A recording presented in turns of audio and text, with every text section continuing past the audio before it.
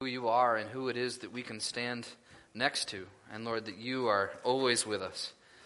And God, that reminder is fresh in our minds as we go into the book of Joshua this morning. I pray that you would use your word, as you always do, to renew us, to restore us, to rebuke us, to train us, to change us, Lord, that all those things would be true today. As we look at your word, that you would teach us and guide us in becoming more and more like you, and knowing that you are by our side, that you are with us no matter where we go. And I pray all this in Jesus' name. Amen. You can turn to the book of Joshua. We'll be back there this week. A couple weeks ago we started Joshua, and then we had our little bit of a break last week from this. But we are continuing right on through. And so if you want to turn there, please feel free to do so. As we get ready to start talking about Joshua and start talking about the rest of chapter 1, we started talking a lot about courage a couple weeks ago. Talked about what courage is and how that looks in the book of Joshua. And by way of illustration this morning, and a lot of times when our world thinks of courage, they think of action stars. They think of maybe Arnold Schwarzenegger or maybe, I can't remember, who's the guy who played Rambo, that guy, Sylvester Stallone, that's Sylvester Stallone. We think of our all-time favorite, Chuck Norris. Like, everybody loves Chuck Norris, right? So, we think of these manly men that can just take on whole armies by themselves. I mean, that's really, when we think of Chuck Norris, I think every movie he's ever been in, it's basically him versus the world. And he'll go in and he can take on armies, and he can destroy armies, and he can do it all just himself. And that becomes almost this picture of courage. Like, a courageous person is someone who will just charge into something alone and just be able to destroy anything in their path because they're courageous. They're knocking fear in the face, and they're just going forward. And you think about these type of action movies or action stars, and a lot of times you see that happening. And the funny thing is we get entertained by that, even though we know in real life that would never happen. One person going and facing an army, they would die. They would lose. There's no question. But when we get them in Hollywood, all of a sudden, they have these superhuman strengths, and they can go on and take on whole groups and whole armies all by themselves. And a lot of times courage can be kind of seen that way. This morning, I believe, as we look at Joshua, I don't want us to look at the person of Joshua, the character, the man who God calls to lead Israel after Moses. I don't want to look at Joshua like he's Chuck Norris. All right, this is not Joshua Norris. This is Joshua, the son of Nun. He's here. He is going to be Joshua, but he's not the typical person you might think of. Yes, he's going to go into war. Yes, there's going to be victory. Yes, we're going to see Joshua is a very strong man in a lot of different ways as we go through this book. But Joshua is not finding his courage within himself and finding courage to be the manliest man around, that is going to walk into Canaan and is going to knock down Jericho's walls by himself and destroy every army that's in his way. That's not how we need to look at Joshua. Last week we began to look at Joshua. We began to look at what God told him about courage. And we saw that Joshua had been called to have courage in the mission of taking the promised land. I think it was 3 times in the first 9 verses we see Joshua is told to be strong and courageous. He's also told that in Deuteronomy when Moses is commissioning Joshua. And we saw that Joshua is commanded to be a man of courage that would take the fear and the just unknown that was ahead of him and charge forward in courage, taking the promised land. No matter what that meant or what obstacles would be in his way, he was given the mission to have courage to take the promised land. The land that God had already promised to Israel. He had already said it's going to be yours, but he said, Joshua, you need to go in and take it. But we also looked at a couple weeks ago that courage is not how the world defines courage. It's not just standing up for yourself. It's not just being who you are no matter what anyone else says. It is not simply just gritting and bearing it when it comes to fear and just plowing through. Although some of those things have an element of courage to it, ultimately true courage, the courage that Joshua is called to, is found through trusting the promises of God, living by God's laws, and leaning on God's presence. Those are the things we looked at 2 weeks ago. once again, that courage is found as we trust in the promises of God. Not trust in our own strength, but trust in His strength. And that's where true courage can be found. And that we trust that what God says He's going to do, He's truly going to do, and therefore we can walk behind Him. It's living by God's laws. We looked at the idea of laws being instructions. It's living by how God says we should live. That is courage. To live in a world that says you need to follow your own advice, follow your own way, worship your own choice.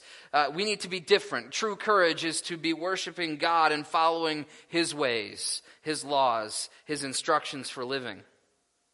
And that is a way, that is part of courage. And finally, courage ultimately, as even we read at the end of chapter 1, verse 9, says, do not be frightened and do not be dismayed. And it says why? For the Lord your God is with you wherever you go. Our courage in the missions that God has given us, as we look at this world around us, the courage that we need to find is by knowing that God is with us wherever we go.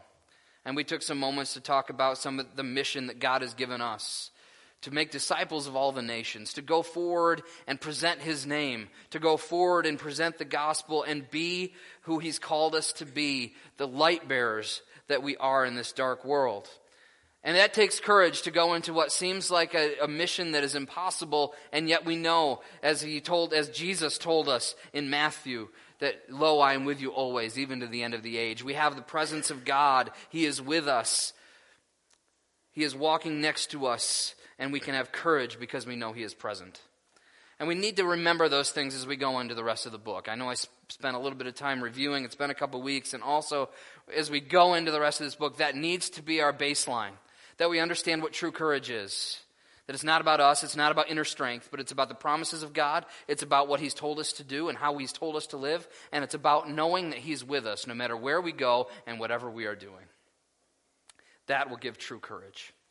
But this morning, I want to, as we go back and we think about those men who we idolize so many times in culture that just can go in and take on everyone by themselves. We see that this is not the case for Joshua.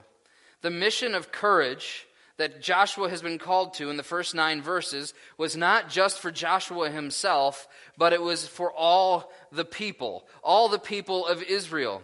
Joshua 1, verse 2. God says, Moses, my servant, is dead. Now therefore arise, go over this Jordan, you and all this people, into the land that I am giving to them, the people of Israel. And then in verse 6, we also read this. Be strong and courageous, for you shall cause this people to inherit the land that I swore to their fathers to give them. It's very important as we understand the mission of Joshua. This was not just a mission for him. As I said, it's not that he's going to have this superhuman strength where he's going to leap over the Jordan River, rush into Canaan, knock down walls, and destroy armies all by himself.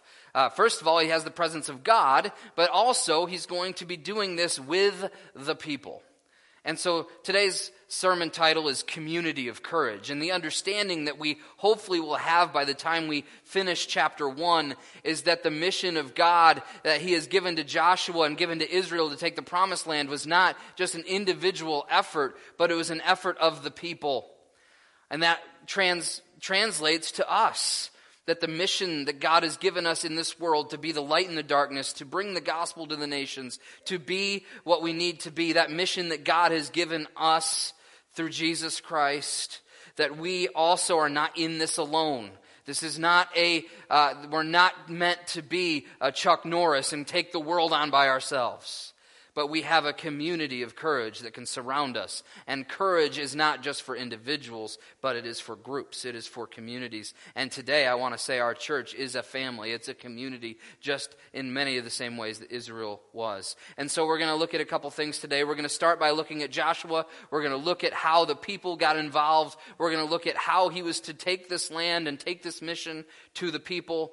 And then at the end, we're going to take a little detour over to the New Testament. We're going to look at the book of Hebrews, and we're going to see how that affects us today. But let's start by talking about what a community of courage needs. What a community of courage needs, starting in Joshua. And we're going to start Joshua chapter 1, verse 10. And Joshua commanded the officers of the people, Pass through the midst of the camp and command the people, prepare your provisions, for within 3 days you are to pass over this Jordan and go in to take possession of the land that the Lord your God is giving you to possess. And to the Reubenites and the Gadites and the half-tribe of Manasseh, Joshua said, remember the word that Moses the servant of the Lord had commanded you, saying, the Lord your God is providing you a place of rest and will give you this land. Your wives, your little ones, and your livestock shall remain in the land that Moses gave you beyond the Jordan. But all the men of valor among you shall pass over armed before your brothers and shall help them, until the Lord gives rest to your brothers as he has to you, and that they also take possession of the land that the Lord your God is giving them. Then you shall return to the land of your possession and shall possess it, the land that Moses the servant of the Lord gave you beyond the Jordan toward the sunrise. And they answered Joshua, all that you have commanded us we will do, and wherever you send us we will go. Just as we obeyed Moses in all things, so also we obey you. Only may the Lord your God be with you, as he was with Moses. Whoever rebels against your commandment and disobeys your words, whatever you command him, shall be put to death. Only be strong and courageous. I'm missing water. Can somebody get me a cup of water, please? I whispered that. If somebody would please get me a cup of water, my mouth is dry. Okay, I got Steve and John on it. I don't know. Steve's good. All right. Sorry to interrupt, but I should have checked that beforehand. All right. Moving on. So we're looking at a community of courage, what it needs. We're going to look at the first few verses. Okay, first few verses of Joshua chapter 1 in this section, starting in verse 10. A community of courage needs courageous leadership. A community of courage needs courageous leadership. And that's what we see right off the bat in verse 10 and 11. And Joshua commanded the officers of the people. And so Joshua goes forward. After God has called him to the mission, he said, be strong and courageous. He says, what Joshua does, right after God has given his commission to him, Joshua goes forward. But Joshua doesn't just go and talk to all the people individually. Thank you, Dave. And he doesn't just try to just control things on his own. He commands the officers of the people. He says, he goes through and he commands those people who are under the different commanders of the different people groups. Remember, we're talking a lot of people here. This isn't just a few people on the side of the river. This is a whole nation. And as such, Joshua commands the officers of the people, goes forward, and it shows leadership. And some of the things that we see in the leadership of Joshua, we see that leadership thrives on teamwork in verse 10. Leadership thrives on teamwork. Once again, the calling of our lives as people and as leaders is not to just go forward alone and leave everyone else behind and not worry about anything but what we want to do. To charge forward alone. That is not good leadership. Joshua makes sure as he goes forward, he commands the officers of the people. And he says, this is what you need to do. He says, pass through the midst of the people.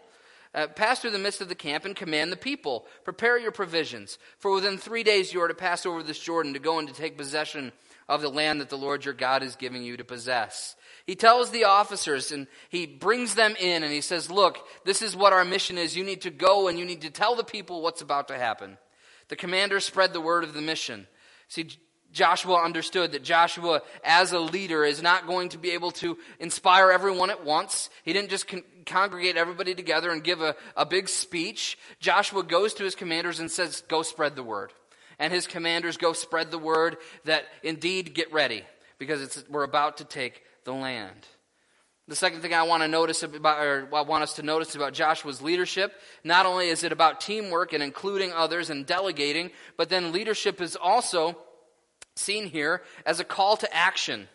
Leadership inspires action. Joshua's leadership inspires action. It wasn't just leadership to discuss things, to try to figure things out and then just kind of leave it as an ideal that's out there somewhere. But what Joshua says is go tell the people to prepare, to get food ready, to get weapons ready, to get all the stuff they're going to need, and to get themselves ready to cross the Jordan and to fulfill the mission that God has given. It's going to happen, so start preparing. So Joshua doesn't just say, hey, someday soon God's going to give us the land. No, he says we need to take some action. Remember, this is another point. God has given the land to the people, but he's requiring the people to put effort into it. This isn't just, oh, it's going to be yours, so everybody's just going to be dead when you walk in and you're just going to be able to set up your cities. God has a plan to use the people of Israel to take this land. And so therefore they need to prepare and get ready to go. And that's what Joshua tells his commanders to spread. But not only was Joshua's leadership thriving on teamwork and inspiring action, Joshua's leadership was leadership that trusts in God. The second part of verse 11 is very clear. It says, "Prepare, for within 3 days you are going to pass over the Jordan to go in and take possession of the land that the Lord your God is giving you to possess." Once again, Joshua's leadership is dependent upon the trust in God's promises. God is going to allow them to possess the land. God is going to allow them to cross the Jordan River, which is no small feat. In just a few chapters, we're going to see how that happens, and God does a miracle to get them across the Jordan River into the land of Canaan. But right now, what we know is that Joshua says this is why you need to prepare. Not just to make sure we're ready, but prepare because in 3 days, a specific time, God is going to lead us into that land. And you need to be ready because he said he's going to give it to us, and he is going to do what he says he's going to do. Joshua's leadership was not based on trust in himself. It was not based on trust in his other leaders. It was not based on trust on the people or the might of their army. Joshua's trust that this was going to happen was only in God himself, the one who had promised, the one who had said the land would be theirs. And so we see some elements of leadership that we can learn from Joshua. Now, some of you are saying, why are we talking about leadership? I'm not a leader. And I want to say this. First of all of us find ourselves in positions in our life in which we become leaders. Maybe not in official capacity. Maybe you're not an official manager at work. Maybe you're not officially an elder or a deacon or a leader of a ministry here. Maybe you feel like you don't have any leadership. You're just a follower. But keep in mind, whether it's your children, whether it's other people who might be watching you, whether it is in an official capacity, no matter where it is, there are opportunities and times in your life where you will be leading people. And it's important as we lead people that we understand that we can't do it alone, that we need to inspire people to action. Teaching isn't just giving ideas, and leading isn't just giving ideas, but leading is to lead people towards action. And finally, leadership is one that trusts in God, and this is the most important thing. As we lead others, as we lead people, whether it's our children, whether it's others in our lives that are looking up to us, whether it's in an official realm of leadership, whatever it is, we need to trust in God's promises. Not trust in our own leadership ability, not trust in what might happen, but trust in what we know God is already doing. That God is transforming our hearts and God is using us to reach the world with the gospel. So no matter where you're leading in your life, in whatever capacity, we need to understand these things as we look at Joshua's leadership. Joshua did not just depend upon himself and his own strength, but he depended upon God and he brought other people along. That's something to remember in whatever leadership you might have. The second point, though, is a community of courage not only needs courageous leadership, but a community of courage needs courageous unity. You know, this is important as we look at what happens here in the book of Joshua. And starting in verse 12, he starts talking to these groups, the Reubenites, the Gadites, the half-tribe of Manasseh. And if you don't know the history of Scripture, or you don't quite grasp what he's even saying here, at the end of this passage in verse 15, he says this, "You shall return to the land of your possession," he's still talking to those tribes, "and shall possess it, the land that Moses, the servant of the Lord, gave you beyond the Jordan towards the sunrise." Sunrise is to the east. If you have an idea of what the map might look like, the promised land at this point is actually to the west. Where they're going to be crossing over the Jordan into the promised land is to the west. And so what exactly is happening here?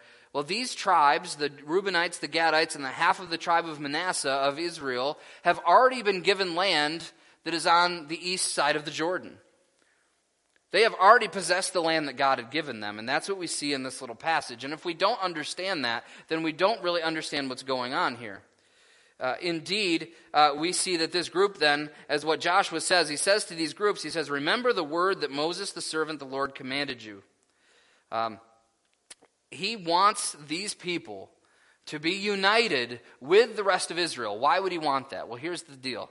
this 2.5 tribes, they could have easily said, you know what?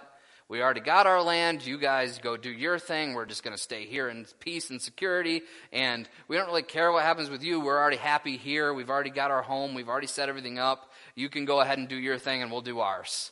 That would have been a very logical thing for that group to want to do.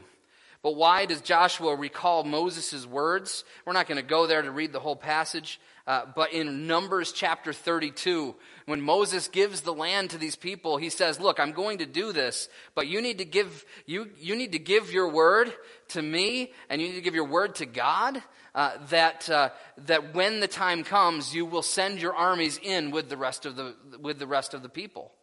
And they agreed to do that, to keep the land on the east of the Jordan, and yet would work with the people, would really unite with the other people to go forward and fight in the land. And so the first thing I want to see is I want us to see is unity is based on God's word. Now you say he mentions Moses' word, not God's word, but let's keep in mind Moses was called the servant of the Lord. Moses is a prophet of God, and Moses, when he spoke, had the authority of God behind what he spoke. And actually it's recorded in God's word, as I said already in Numbers chapter 32. So unity, a community of courage needs unity. These people could have been disunified. They could have said, you go your way, I'll go mine. But instead, Joshua calls them to remember the word of Moses, the word of God, who said to him, look, you guys can stay here, you can set up your settlements here, but when it comes time, you will go forward and fight with us. And that's exactly what Moses told them to do, and Joshua is calling them to fulfill the word that they gave as God gave them that word as well. So we need to have unity if we're to have courage. You know, courage and all of us working in separate ways is not going to get anything done. But we also see that unity is not just based on God's word, it is also unity that is based on selfless sacrifice. Verses 14 and 15. Your wives, your little ones, and your livestock shall remain in the land that Moses gave you beyond the Jordan. But all the men of valor among you shall pass over armed before your brothers, and shall help them, until the Lord gives rest to your brothers as he has to you, and that they take possession of the land that the Lord your God is giving them. Then you shall return to the land of your possession and shall possess it, the land that Moses, the servant of the Lord, gave you beyond the Jordan toward the sunrise. Unity is based on selfless sacrifice. Listen, if we are to have courage, if we are to trust in God and have true courage in the face of what seems like insurmountable tasks in front of us, then we need to have unity. And we need to have unity that is based on what God has said and his promises. But we also need to have unity based on selfless sacrifice. These people of this 2.5 tribes were going to send their army. They were going to send their armed men and leave their wives and their children and all they had behind them. They were willing to do that, to follow the word of Moses, to follow the word of God. They were willing to do that, and they were willing to make whatever sacrifice was necessary, or at least they should have been. As we go on through the book of Joshua, you're going to see that these tribes actually don't end up doing what they say they'll do. But at this point, Joshua is calling them to that. And he's saying, if we want to have unity, if we want to take this land, we need you to give selfless sacrifice. And that is what Joshua is calling this 2.5 tribes to do. And so, as we think about courageous unity here, what does it mean for us? Well, it means that we need to be willing to sacrifice things that we hold dear for the good of others. That is courage. That is having a community of courage. It's being with one another, and it's helping one another, and it's loving one another, no matter what it costs to us. We need to live a life that has unity based on selfless sacrifice. Finally, we see here that unity is based on God's faithfulness. Unity that is based on God's faithfulness. The end of verse 15, we already read it. But Joshua says, look, once this is done, God is going to do what he said he's going to do. He's given you the land, you can return, and it's yours. Once again, this 2.5 tribes are willing to sacrifice because they know what God's word said and they know what his promise is. That they were told that they needed to do this, and that they needed to go forward with their brothers, and they would go forward, and after that was done, they would return to their land, that God's promise would be true, that God is faithful, that God is faithful. If they were to do this, to understand that God is faithful and would return them to where they need to be returned. And so unity in Israel was based on these things, God's word, sacrifice, and faithfulness, but it's the same for us. We can find unity around what God has said, unity around his word. We might have differences of opinion on politics. We might have differences of opinion on sports. We might have differences of opinion on anything. But what we can't have differences of opinion on is God's holy word, the gospel, what he has given us, the truth, the truth, not just a truth, but the truth. And we need to trust in that. And we can unite around God's word and what he has told us. We can unite as we are willing to sacrifice, which, by the way, is the definition, really, of true agape love. It's to give up. It's to sacrifice for others. That will bring unity.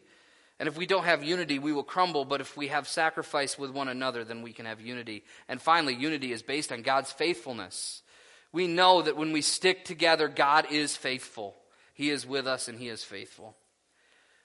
Moving on to our last point this morning, a community of courage not only needs leadership and unity, but a community of courage needs courageous submission. This is a word that nobody really likes, the word submission. But really, literally, the word submission just means to put yourself under someone else. Not to be put under, not to push others under, but to be put under, to put yourself under someone else. A community of courage needs courageous submission. And so we see that happen in starting in verse 16. And the people, they answered Joshua, all that you have commanded us we will do, and wherever you send us we will go. Just as we obeyed Moses in all things, so we will obey you. Only may the Lord your God be with you as he was with Moses. Whoever rebels against your commandment and disobeys your words, whatever you command him, shall be put to death. Only be strong and courageous. How do we see submission in these few verses? Well, it starts off with submission that listens to godly leaders. Submission that listens to godly leaders. You'll see right off the bat, these people say, yes, Joshua, we will do this.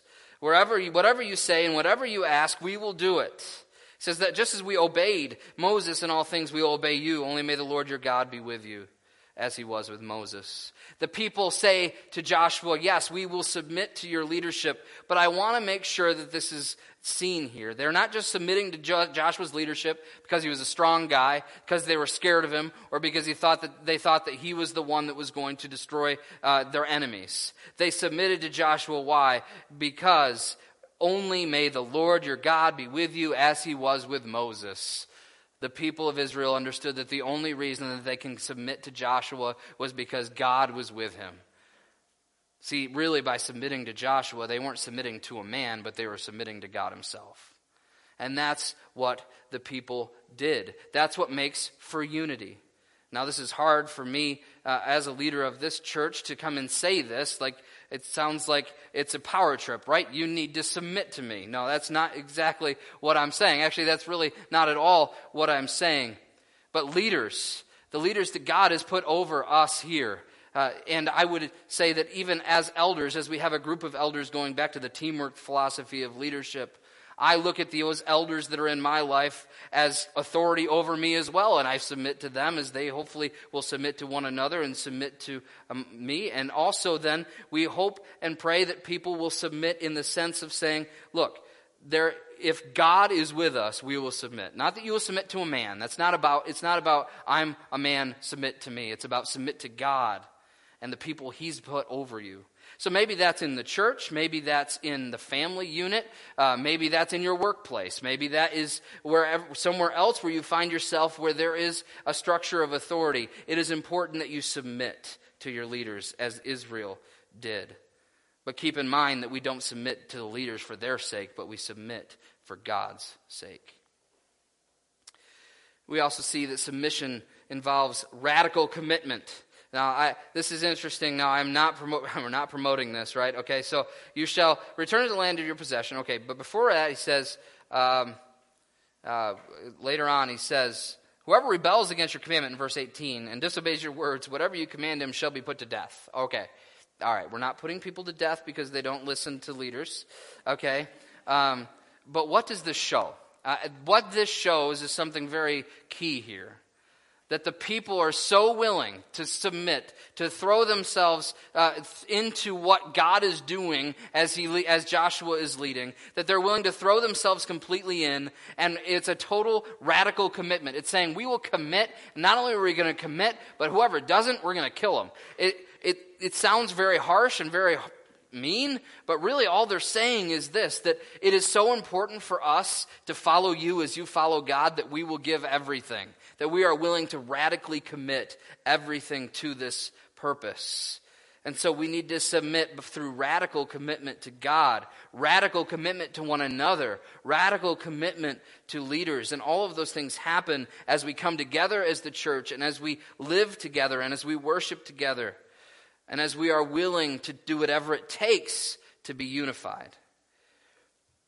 Finally, submission listens to godly leaders and involves radical commitment, but submission encourages others. The very last part of this passage, only be strong and courageous. They say, Joshua, we will follow you. And then what God has already told Joshua 3 times earlier, now the people say to Joshua, be strong and courageous.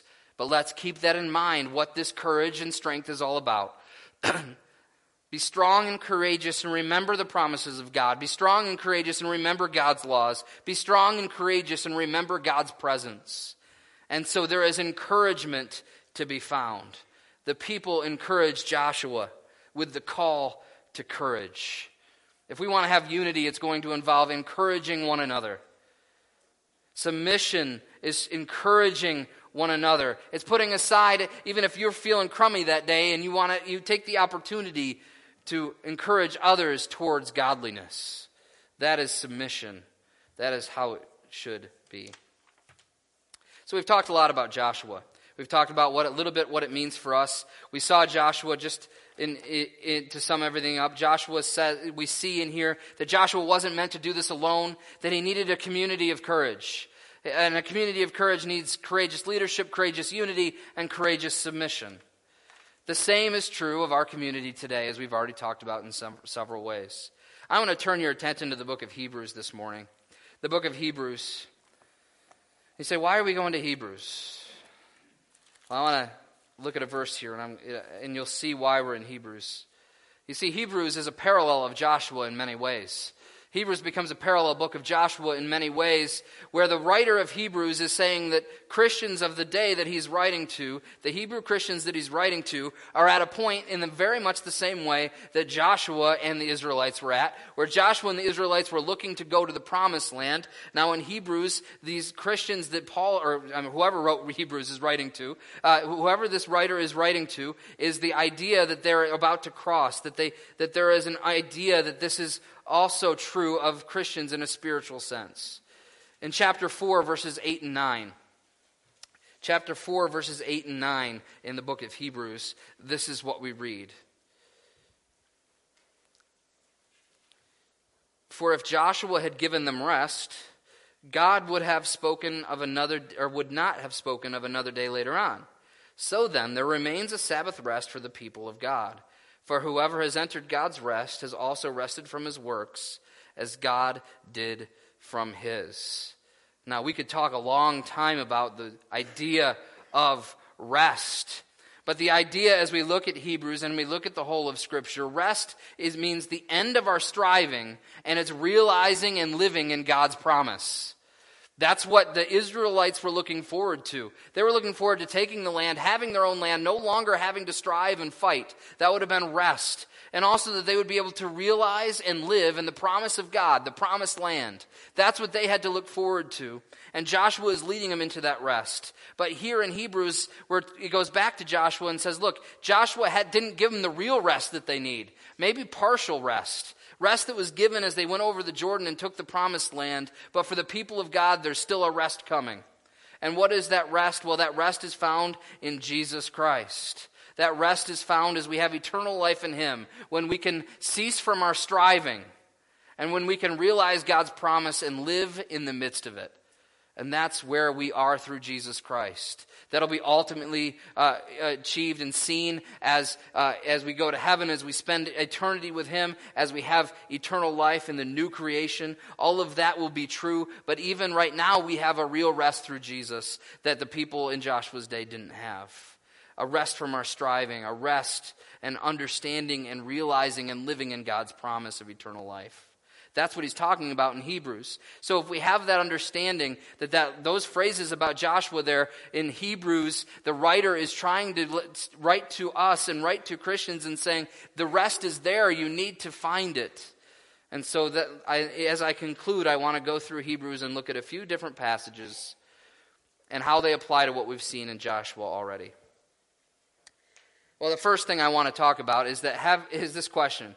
Have you joined the family of God through faith in Jesus Christ? Listen, in order for people to go into the land of Israel, there had to be people that were willing to be Israel. There had to be people that actually were a people. And so before you can experience the rest that God has, you need to join his family, his community in the very first place.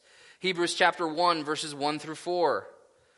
We're going to go through this fairly quickly. Long ago, and at many times and in many ways, God spoke to our fathers by the prophets, but in these last days he has spoken to us by his Son, whom he appointed the heir of all things, through whom he created the world. He is the radiance of the glory of God and the exact imprint of his nature, and he upholds the universe by the word of his power. After making purification for sins, he sat down at the right hand of the Majesty on high, having become as much superior to angels as the name he has inherited is more excellent than theirs. Moving over to chapter 2, verses 1 through 4. Therefore, we must pay attention with closer attention to what we have heard, lest we drift away from it. For since the message declared by angels proved to be reliable, and every transgression or disobedience received a just retribution, how shall we escape if we neglect such a great salvation? It was declared for us first by the Lord, and it was attested to us by who heard. For God, who also bore witness by signs and wonders and various miracles, and by gifts of the Holy Spirit, distributed according to his will. And then down to verse 9. What is all that about? It says, but we see him for who a little while was made lower than the angels, namely Jesus, crowned with glory and honor because of the suffering of death, so that by him, the grace of God, he might taste for everyone. Listen, there's a lot that we just read there, but here's the basic understanding. Jesus came, he became a man to be less than the angels, and yet he was greater than the angels. Why? Because he died for sin. He gave his life so that we could have grace. The grace of God comes through Jesus Christ. Hebrews is very clear on that God now is speaking through Jesus, and the way to become a part of the family of God, the community of courage that needs to be here, is by giving your life to Jesus, and by living and listening and understanding and believing in Jesus, that he came as a man, that he lived a perfect life, that he died on the cross for your sin and mine, that he rose again 3 days later, and he's waiting to receive you to himself if you will just come in faith and ask him for salvation, ask him for forgiveness, then you can be part of the people of God. That is the truth we see throughout Hebrews. Those are just a few small passages. If you have not given your life to Jesus today, whether you think maybe in the past you might have, or maybe this is the first time you're hearing it, give your life to Jesus Christ. Now, some questions as we go through Hebrews. What are you doing to lead others? We talked about courageous leadership. What are you doing to lead others? Hebrews chapter 5. Hebrews chapter 5, verse 11. About this we have much to say, and it is hard to explain since you have become dull of hearing. For though by this time you ought to be teachers, you need someone to teach you again the basic principles of the oracles of God. You need milk, not solid food. For everyone who lives on milk is unskilled. Milk is unskilled in the word of righteousness, since he is a child. But solid food is for the mature, for those who have their powers of discernment trained by constant practice to distinguish good from evil. Well, what's the point here in Hebrews? It says we should be mature enough to be teachers.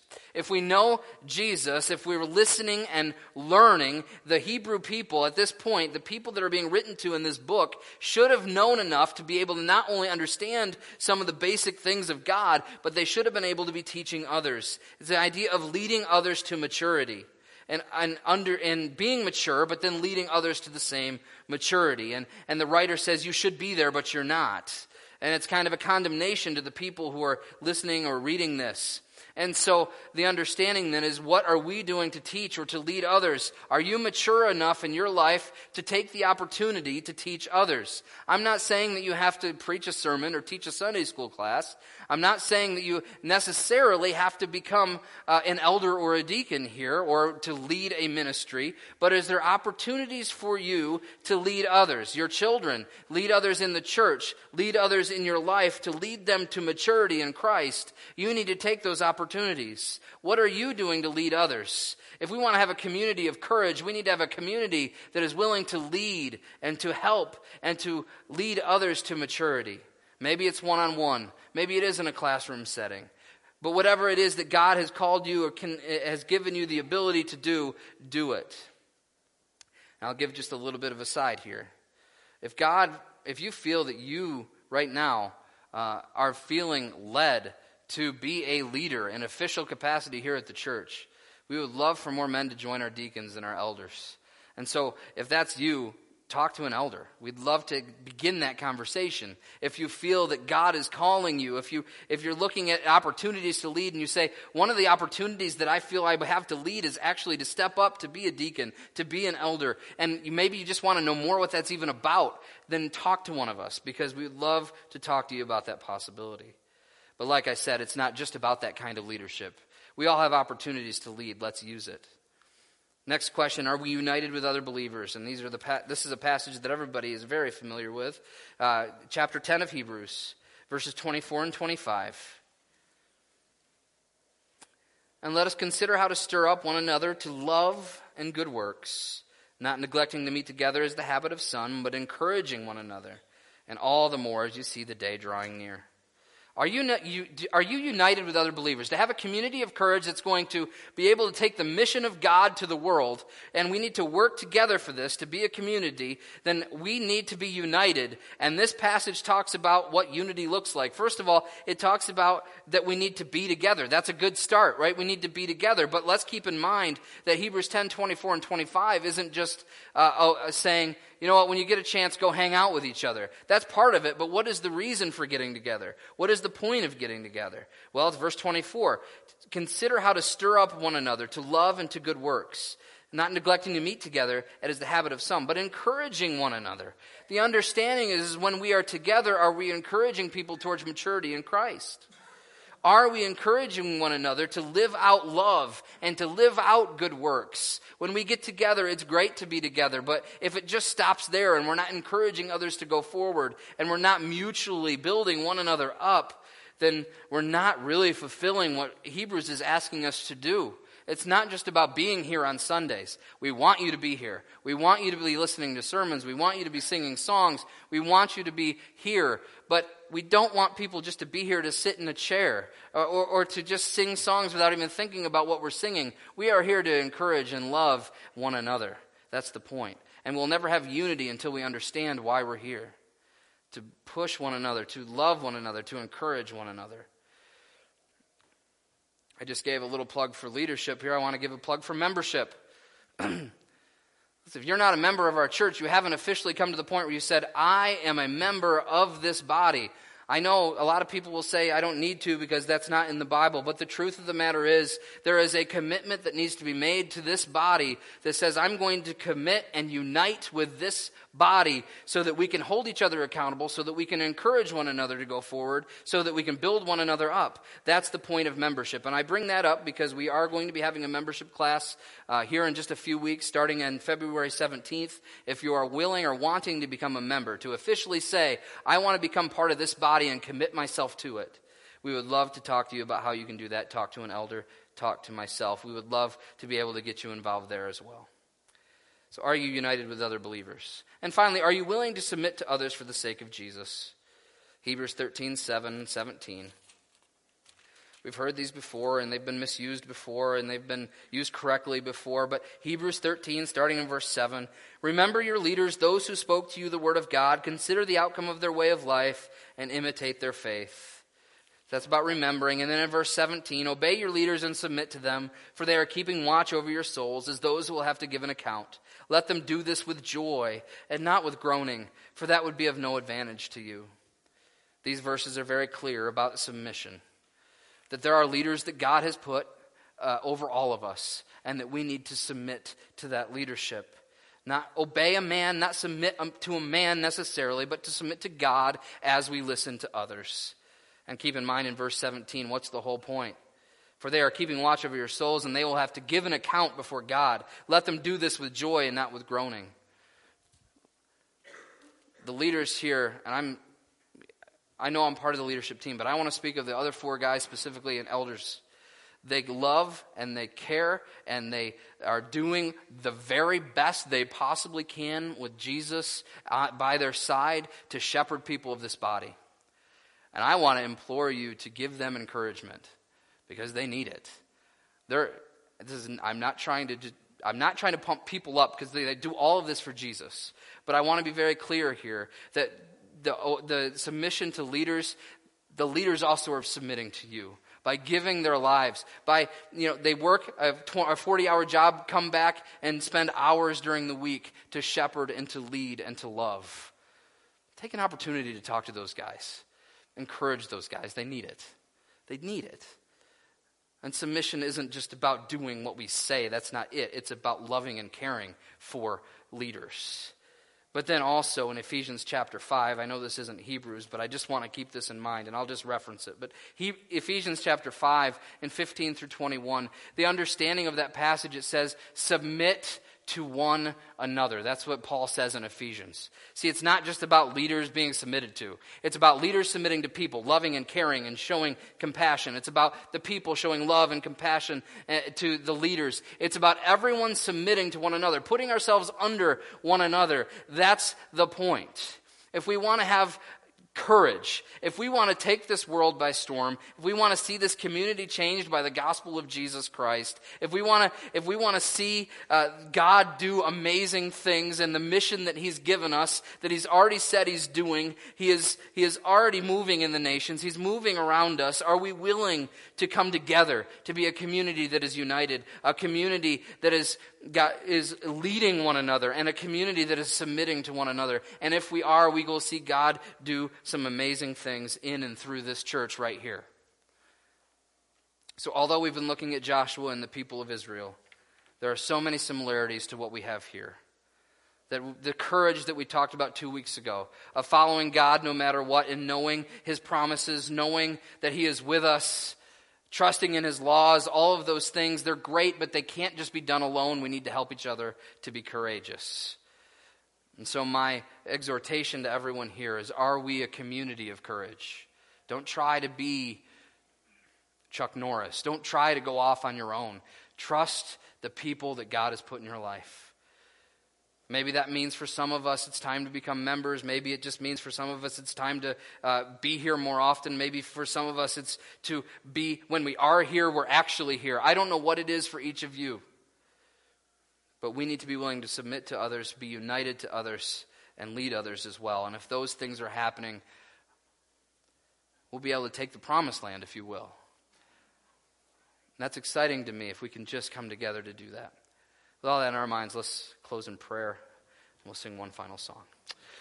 Lord, I thank You for the reminder from Joshua that this life is not to be lived alone, that the Christian life is not just to be lived in a vacuum, that we can charge ahead on our own, but Lord, we need others. God, I pray that today You would use this word that we read, both from Joshua and from Hebrews, to really penetrate our minds and our hearts, to help us to see how much we need one another, how much we need to lead one another, how much we need to be united with one another, how much we need to submit to one another. God, I pray that You would show that to us, that You would make it real. It wouldn't just be something we talk about, but it would be something that we do. And so, God, I pray with all of these things that we've looked at, that You would continue to guide and direct and give us wisdom as we move forward as a church and as individuals. And I pray all this in Jesus' name. Amen.